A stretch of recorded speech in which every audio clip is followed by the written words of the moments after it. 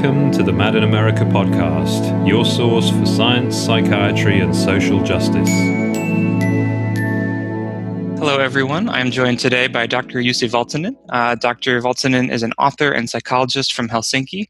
He studied neuropsychology at Johns Hopkins, where he was a Fulbright scholar. He studied screenwriting in the United Kingdom, and he has also worked as a science reporter. We're here today to discuss some of Dr. Valtonen's academic work, including one of his most recent publications, Polypharmacy-Induced Cognitive Dysfunction and Discontinuation of Psychotropic Medication, a Neuropsychological Case Report, as well as his literary work, including his novel, They Know Not What They Do, which won the Finlandia Prize, Finland's highest literary honor. Dr. Valtonen, thank you so much for joining us today. Thank you so much for having me. Just to get into it, firstly, I think listeners would love to hear a little more about your various interests. You are, as I've described, both a psychologist and a novelist. How did you get into each discipline, and how do you believe the two of them feed off each other? It's true. I've been leading this crazy double life for quite a while, and to be perfectly honest, I was never sure how long I'd be able to pull it off, and it hasn't always been quite easy. I mean, I would strongly recommend against you doing anything like this, because having even one job that's incredibly demanding and monopolizes all your intellectual space, I mean, that would seem more than enough for anybody. But I guess I'm a little bit comforted by some of the examples you can find in the history of literature, like Chekhov, who famously was a medical doctor and also wrote tons of short stories that revolutionized the history of literature and also plays. And so I guess personally, I've found that there's something about science that's incredibly interesting and satisfying and fascinating. I feel like there's also something lacking from the perspective of human experience. I don't know if this is just my personal madness, but it always feels to me like that's just one part of the puzzle, and I kind of feel like you need them both to kind of understand who we are and what we're trying to do. And can you just talk to me a little bit about what drove the specific research interests that you've developed over your career? This case report that we published recently wasn't actually anything that I had intended to get into. It was, the way I got into it was actually by accident. SN was one of the last patients I saw when I was still working at the Helsinki City Health Center. I worked there in the psychiatric outpatient services. My job was to conduct cognitive assessments of psychiatric patients. So they often had a psychiatric diagnosis, but they also had some other problem, or there was a worry that something else might be going on, maybe a neurological disease or something like that.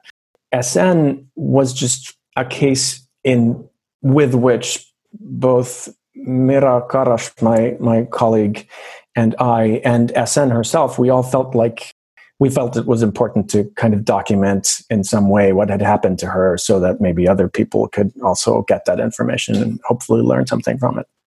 Yeah, so just building on that a little bit, this case study that you published I found very fascinating. Just to give our readers a little bit of context, it's about a 41-year-old woman with a doctoral degree and a successful professional career who gradually became forgetful, visually distractible, and unable to function in her normal occupational and social roles after she added lithium in combination with other psychiatric drugs that she'd taken as prescribed for years. So can you talk to us a little bit about the findings and what you felt as though this case study demonstrated? SN came to us because she was worried that she had dementia or some form of progressive brain disease. She felt like something had clearly changed, and she wasn't able to do many of the things that she was used to doing, and things that had been trivially easy for her. And according to her own recollection, she had never missed a single day of work in her life before these problems began. And she was also, although she had seen therapists on several occasions during her life, her life had been pretty remarkably stable for something like 6 years. So she hadn't really had any abnormal fluctuations in mood or anything that psychiatric side of things that would have worried her terribly. But she was convinced that something about her cognitive functions had changed. And I also met with her partner, who was also really worried and said that something about her has changed, and he was worried also that his wife was developing dementia or something. There were several things that worried both of them. One was that she had started missing really important appointments at work, and she had started forgetting to pick up her kids from their hobbies and that kind of a thing. And also, like, really enjoyable meetings with friends, she just forgot to go. Something like this occasionally happens to all of us, and so sometimes it can be a little bit difficult to know what's abnormal and what's just, normal. But in her case, just the sheer frequency of things and the importance of the meetings that she was missing were already a little bit worrying. But also in combination with her other complaints, for example, she had become unable to use her online banking system that she had been using for years. And it's something that's trivially easy to use for any neurologically healthy adult, let alone somebody with a PhD and a really demanding job. So she noticed that she had trouble typing in the correct sequences. In fact, had to give all her financial affairs to her partner to take care of because she wasn't able to do them anymore. And then she had to take sick leave from work. So all of this sounded like something serious was probably going on. And so that was the reason why we did the cognitive testing, to kind of see whether the test results would corroborate these worries that they had, and then hopefully to try to figure out what was going on and try to help her. And over the course of your treatment of this patient, she was repeatedly well, this is, I guess, before you treated her, but she was repeatedly clinically misinterpreted, not informed of the risks of the side effects of the drug she was taking, and didn't really know to associate her side effects with her medication. What do you feel that her experience with all of this says about the state of the field of psychiatry? I think it's really revealing that it literally hadn't occurred to anybody that her taking 4 or 5 different psychiatric drugs simultaneously might have adverse effects on the brain and on her cognition. Before starting lithium, she hadn't been warned that something like this could occur, and that would have been, of course, incredibly important so that she could have noticed it earlier and then have her medication reduced. One of the tricky things, of course, is that it's not clear how much we should worry about things like complaints with memory in every individual case, because as we know, some of that happens to all of us. And there's many authors in the medical literature have argued that the memory problems and the cognitive blurring that people often experience when they're taking lithium, many authors have argued that those are not really things we should worry about, that the benefits of the medication are so important and the side effects are relatively mild. In her case, of course, that was not true at all, but we also don't know if that was just lithium or if it was lithium in combination with some or all of the other drugs that she was taking. But we do know that polypharmacy in general is associated with a higher risk of iatrogenic damage, both neurological and otherwise. And so it seems a little puzzling to me as a cognitive psychologist that we aren't more cautious about these kinds of effects. If we think about the substantial proportion of people now who are taking psychiatric drugs, often several of them, over the long term, and that in combination with the lack of high quality research evidence about what those drugs might do to the brain over the long term, that does seem worrying to me. And could you talk to me a little bit more about your perception of the risks of polypharmacy? I heard you getting into it a little bit, but I'd love to hear you expand on that. First of all, we don't really have as much research evidence on even on the individual psychiatric drugs that many people are taking now. Most of the research evidence that we have is, of course, coming from studies that have been conducted over the short term only. And looking at their long-term effects is much trickier and much more expensive and harder to do. In the case of lithium, for example, you can actually find experimental studies looking at lithium's effects on cognitive processes on healthy human participants, just volunteers who have volunteered to take the drug for a while. And then when the drug is discontinued, we can see how the cognitive functions recover. But it would be ethically incredibly problematic to do that over, something like 5 years with a really large group of participants. So we don't really have all that evidence, or we have less of it than you'd hope. And of course, once you factor in different combinations of several different drugs, of course, the situation becomes even more complicated. So I hope we'd have more and better quality evidence on all of that, but we unfortunately don't. And do you hope or anticipate that this work will cause a larger body of research into polypharmacy to follow? I don't think an individual case report will really, they're often the least significant category of medical research you can conduct. So, probably not.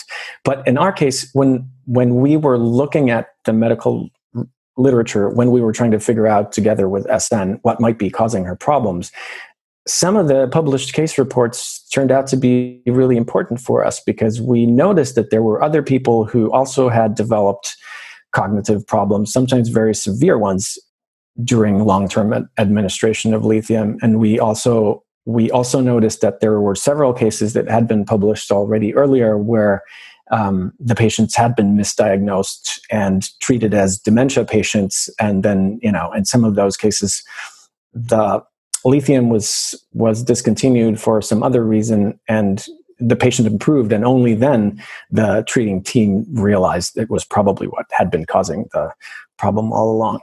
But I think there is a kind of a general interest towards deprescribing and kind of thinking about whether in some cases it might be helpful to just think about reducing the number of drugs the population is using in general. So hopefully that trend will continue to be investigated further.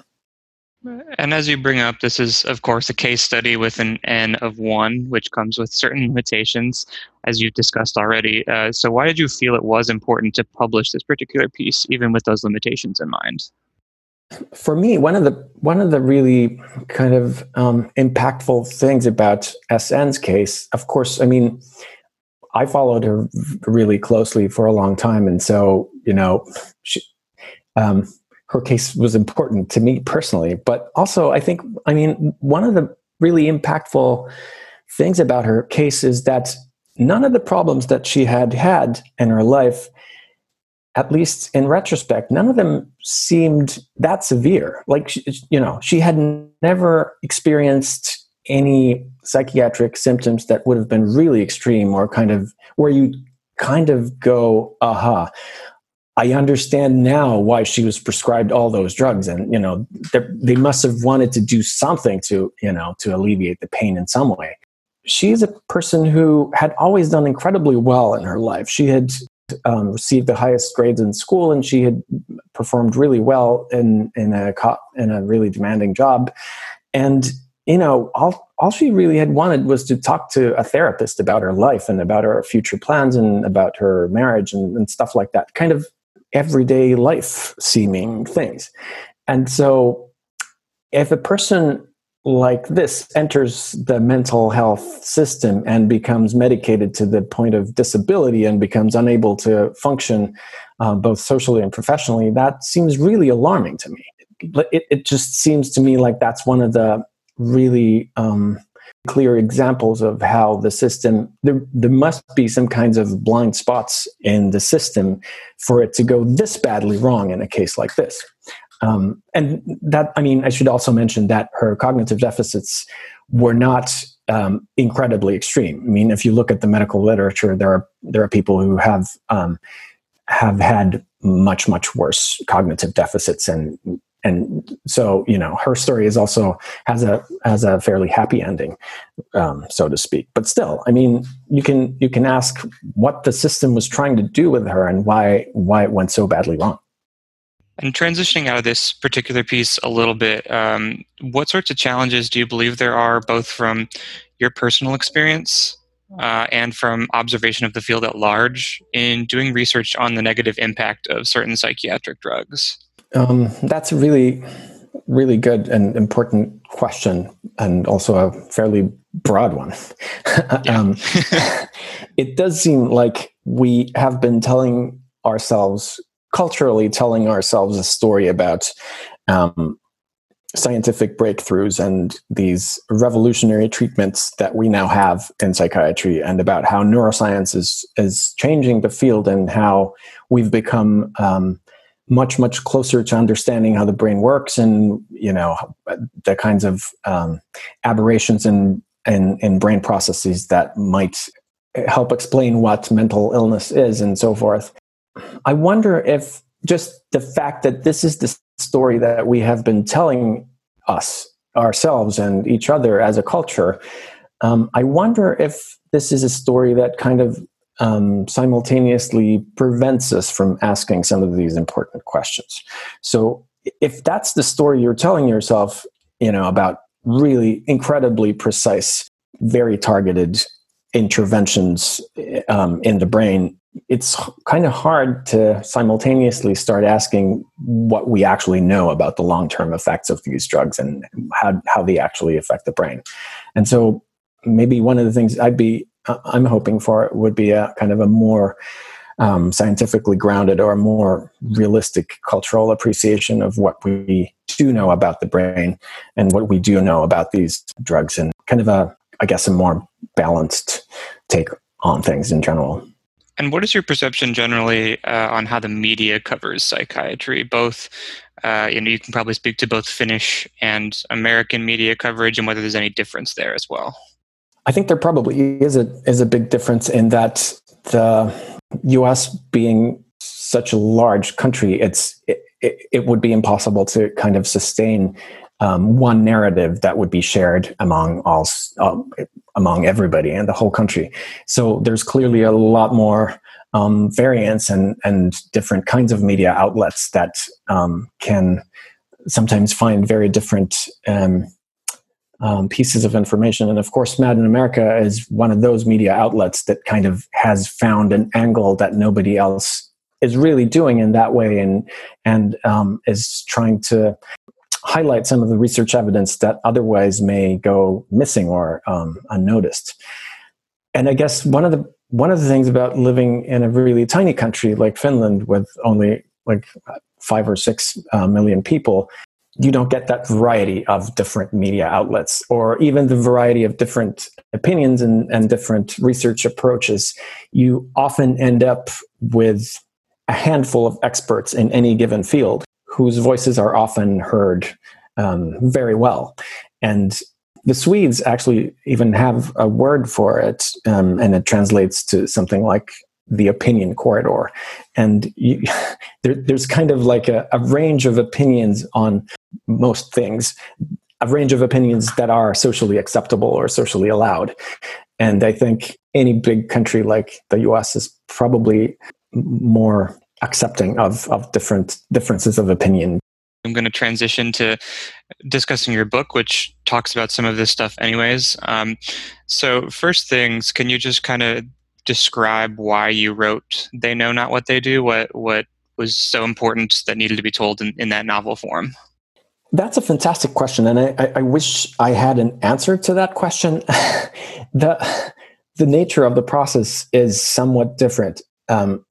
I think if I had asked myself that question, I probably would never have started writing it at all. The process was more along the lines of, let's just see where this goes. Let's see what happens if I try doing this. But in hindsight, I think one of the motivations for starting to write the stuff that I began writing, which ended up being the first part of the novel, I think I was probably personally trying to understand some of my own experiences after coming back from the US, where I'd done some of my dissertation work. And it was kind of a textbook case of reverse culture shock. And people had warned me about that in advance, and I kind of knew about it, but I was still surprised at what happened to me. So once you spend a longer period of time abroad, when you return, you kind of do see your own country differently from before. And it's a cliche, but it is shocking. And so I think that experience kind of motivated me into trying to imagine what that country would look like through the eyes of somebody else who came from the US and had a very different background. The book, I feel, has a lot of interesting themes, and I don't think we're going to be able to pull all of them out right now.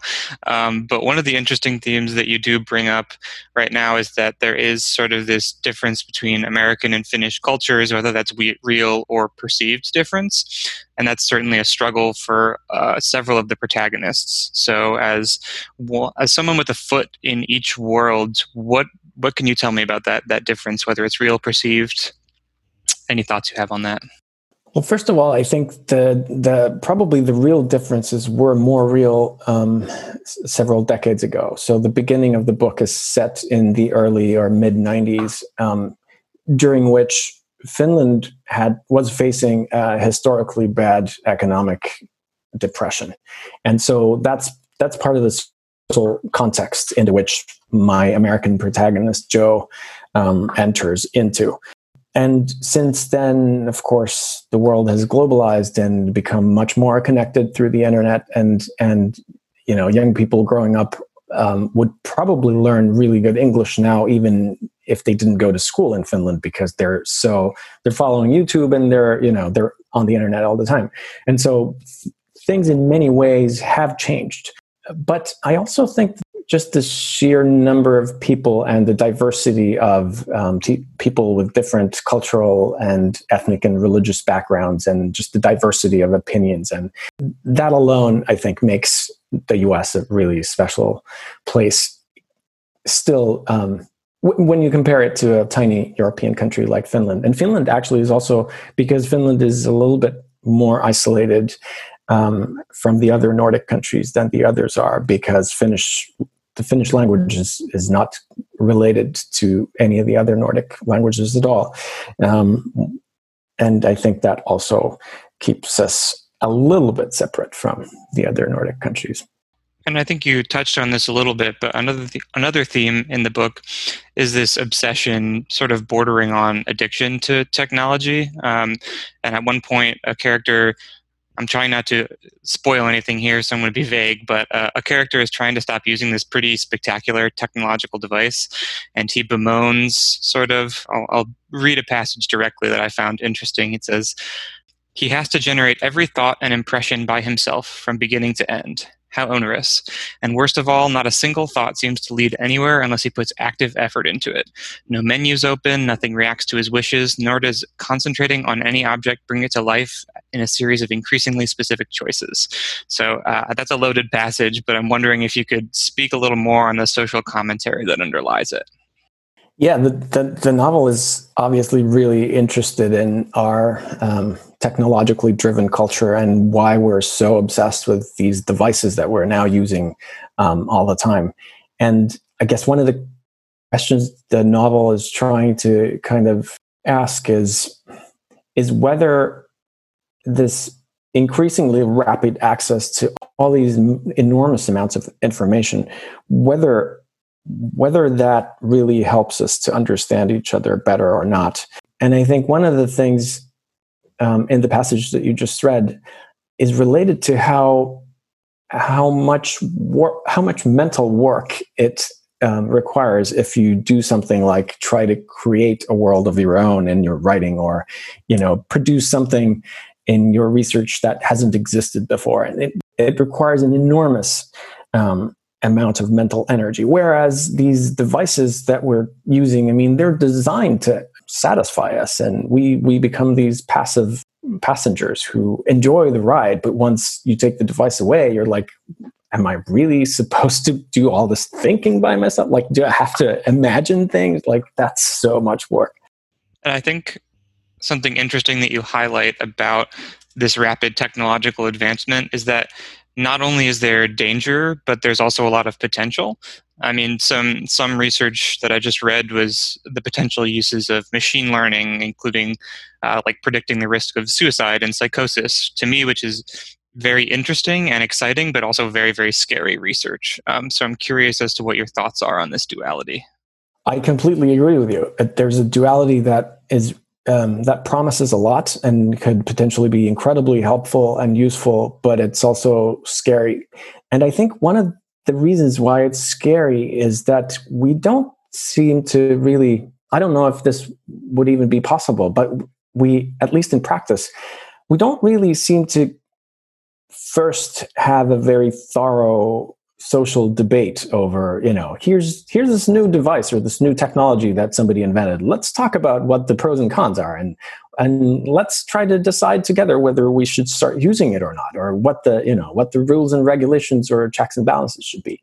We just start using them. I mean, they're on the market, and then you hear that somebody has bought it, and legislation is far behind, and then only gradually do we start to discover what the potential dangers and problems are.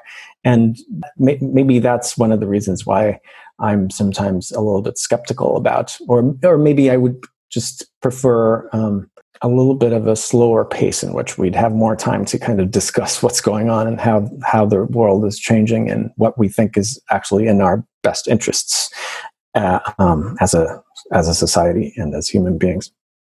Yeah, and I think this is sort of a related theme, but another theme that I was pulling out from your book is about research ethics and how, for some folks, the ethics of research can become blurred when they perceive that the end result justifies the means of getting that result. And so I'm curious as to whether that interest is a theme from your own work and how you see those themes popping up in the work around you.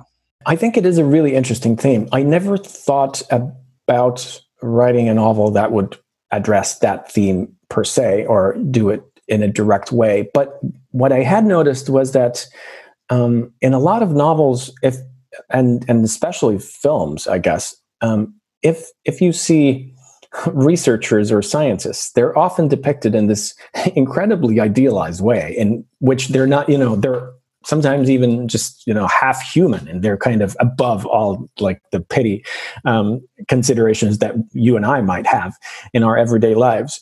And I guess that was something that I kind of wanted to write against. And it seems to me that doing research is kind of in some ways kind of like a job like any other job. And you learn to do what your mentors do and what your peers do, and you kind of see who becomes successful and what they did to become successful. And it's, in a lot of cases, I think research ethics is not something that people kind of, ponder over every day and kind of try to make these idealized decisions in the abstract. It's more kind of like, this is how we typically do it. Then you send the form to the IRB, and it becomes it's your job. And so part of it is just that you can't afford to start thinking really deep philosophical questions every day about your day job. You just can't afford to do that. And so that obviously creates the possibility that if things start gradually going wrong, like as a system, that people start doing something that becomes normal but is actually ethically problematic, you can find yourself in a situation where there's a systemic problem and nobody really notices it. That reminds me of sort of this subplot that's developing in the book where Joe is waging war against the publishing company. I can't remember the name of the conglomerate in there, but he's just kind of constantly waging this battle against essentially the corporatization of scientific literature. And all the while, people are losing their jobs, and he's paying half attention in these meetings, and so he's trying to do what he perceives as the good and the moral and the just thing. But there's a lot more going on there. So is that sort of in your mind, a warning on what is to come, or where did that idea come from? It's a very real concern. I mean, some of the academic publishers are their subscription fees are clearly not sustainable, and sometimes people will end up boycotting some of these publishers just because they find that their demands are unreasonable. But I guess in that novel, and for me more generally, it's one of those things where I think it's easy to now, living in this society today, it just feels like there all these different societal problems that are kind of just attacking you from all sides, and there are different sizes, and some of them are more national and some of them are more global, and some of them seem more devastating than others, but there are all these systemic problems. And it kind of seems like if you wanted to be a really ethical, good person, you'd have to use a lot of the time that you spend awake, you'd spend battling all these different battles. And that's one of them for Joe, but you could easily come up with 10 others that would feel equally important.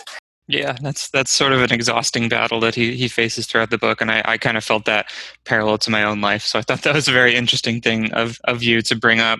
The last sort of book-related question I have is actually not my own writing. I was reading Anna Patterson's review of your book. I'm not sure if you've read it, but she said towards the end of it that, and I'm quoting here, "The darkness of the satire is very much Valtonen's own, and it grows pitch black towards the end when it becomes clear that we are ready as ever to kill those who might save us." I found that to be a very profound statement, but I was curious as to whether you agreed with that conceptualization of your work. I like that conceptualization. I'm not sure if it was one that if it was my interpretation of the work. I mean, I clearly see why she says that, and I think it's consistent with the work. But I guess for me personally, what was always most important about the relationship between the father and the son was whether they would be able to find common ground, whether they'd be able to find each other and have a reasonable adult conversation together, and whether they would be able to understand each other even a little bit. And that to me felt more important than the sequence of events that then unfolds during the ending. And I can feel you're careful around spoilers as well. But last question about the book is just, if you say someone puts down your book, finishes reading it, what's the one lesson or the one thought that you want to be tumbling around their brains when they're done reading it? That's obviously something for the reader. I would hate to be, it's kind of tempting to imagine that I'd be the person who'd be able to. I'm hoping to tempt you here. Yeah, I guess I'm the kind of an author who'd rather hear from the reader what it was for them. What was it for you? What was tumbling around your brain after? Oh, well, I've shared several of those things already, I think, but the most interesting one for me was the sort of duality of the difference between the potential and the danger of technological advancement. I felt that you could feel it kind of coming in waves. You could see it happening in Joe versus what was happening in his older colleagues versus what was happening in his children. And it felt really to me like a red flag being thrown into the air of we're running into this darkness and we can't see very far ahead. So maybe let's pump the brakes a little bit. And so I was thinking a lot about that, because I have been in the past someone who has been really interested in these sort of technologies. That I worked in a suicide prevention lab for a couple of years prior to coming to grad school, and we were very interested in using technology to predict suicide. And I got sort of really deep into that headspace. But now I'm taking some steps back and sort of realizing both the danger and the excitement and the possibility of these sorts of technological inventions. So that was one of the ones for me. I could talk to you for an hour about about the other ones, but that was the biggest takeaway for me, I think. What I think is beautiful about fiction is that everybody takes slightly different things away from them. And if you read a whole novel, some of your thoughts will be the same as with another reader, but some of them will be completely different. And for me, that's part of the beauty of it. I think that's a very interesting parallel to run along your more academic work, which is why I was so interested to talk to you about all this. But I do just have one more question for you today, which is just thinking about your next steps, both in terms of your academic and your literary pursuits. As we sit here today, what do you feel passionate about? What do you feel as important to investigate from your perspective? Well, one of the things that I've been really excited about recently is something that we've been talking about with Brad Lewis, who is at NYU, and he does narrative psychiatry. And Brad is a really fascinating guy, and I met him when I was doing a postdoc at NYU. I had known about his work, and I had read his book. It's titled Narrative Psychiatry, which I would highly recommend. And I had just decided that once I get to New York, I'll just email him and ask him if he has time to meet me. And he did. And he was really friendly and very generous with his time. And I actually ended up auditing a couple of his classes, and we talked about a lot of stuff. And one of the things we ended up talking about was functional neuroimaging studies of depression, and a particular short story that Chekhov wrote in the 1880s. And we kind of started thinking about what Chekhov would say about the functional neuroimaging of depression. And we're tentatively working on a project in which that's exactly what we're kind of trying to figure out. Or we're using Chekhov's short story to kind of think with it about what it means to think about something like depression in biological terms or more holistic terms. And I think the kind of bringing the arts into this conversation feels useful to me for some reason. I don't know if anybody else will pay any attention to it, but it seems like Brad and I are both really fascinated about this. Well, that seems like a super fascinating topic. I'm curious as to how does one even begin that work? What does the day-to-day of that work look like?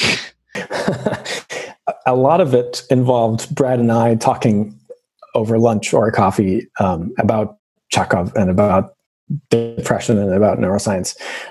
But I guess one way to start would be to read that story. It's titled A Nervous Breakdown, and it's about a young man, a law student named Vasilyev, who experiences something that gets to be called a nervous breakdown, and his friends take him to see a psychiatrist. And it's a fantastic story. I'd highly recommend it.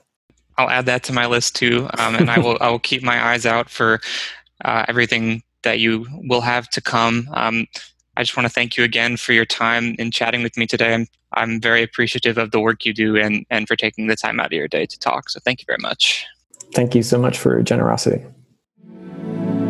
Thank you for listening to the Mad in America podcast. Visit madinamerica.com for more news, views, and updates.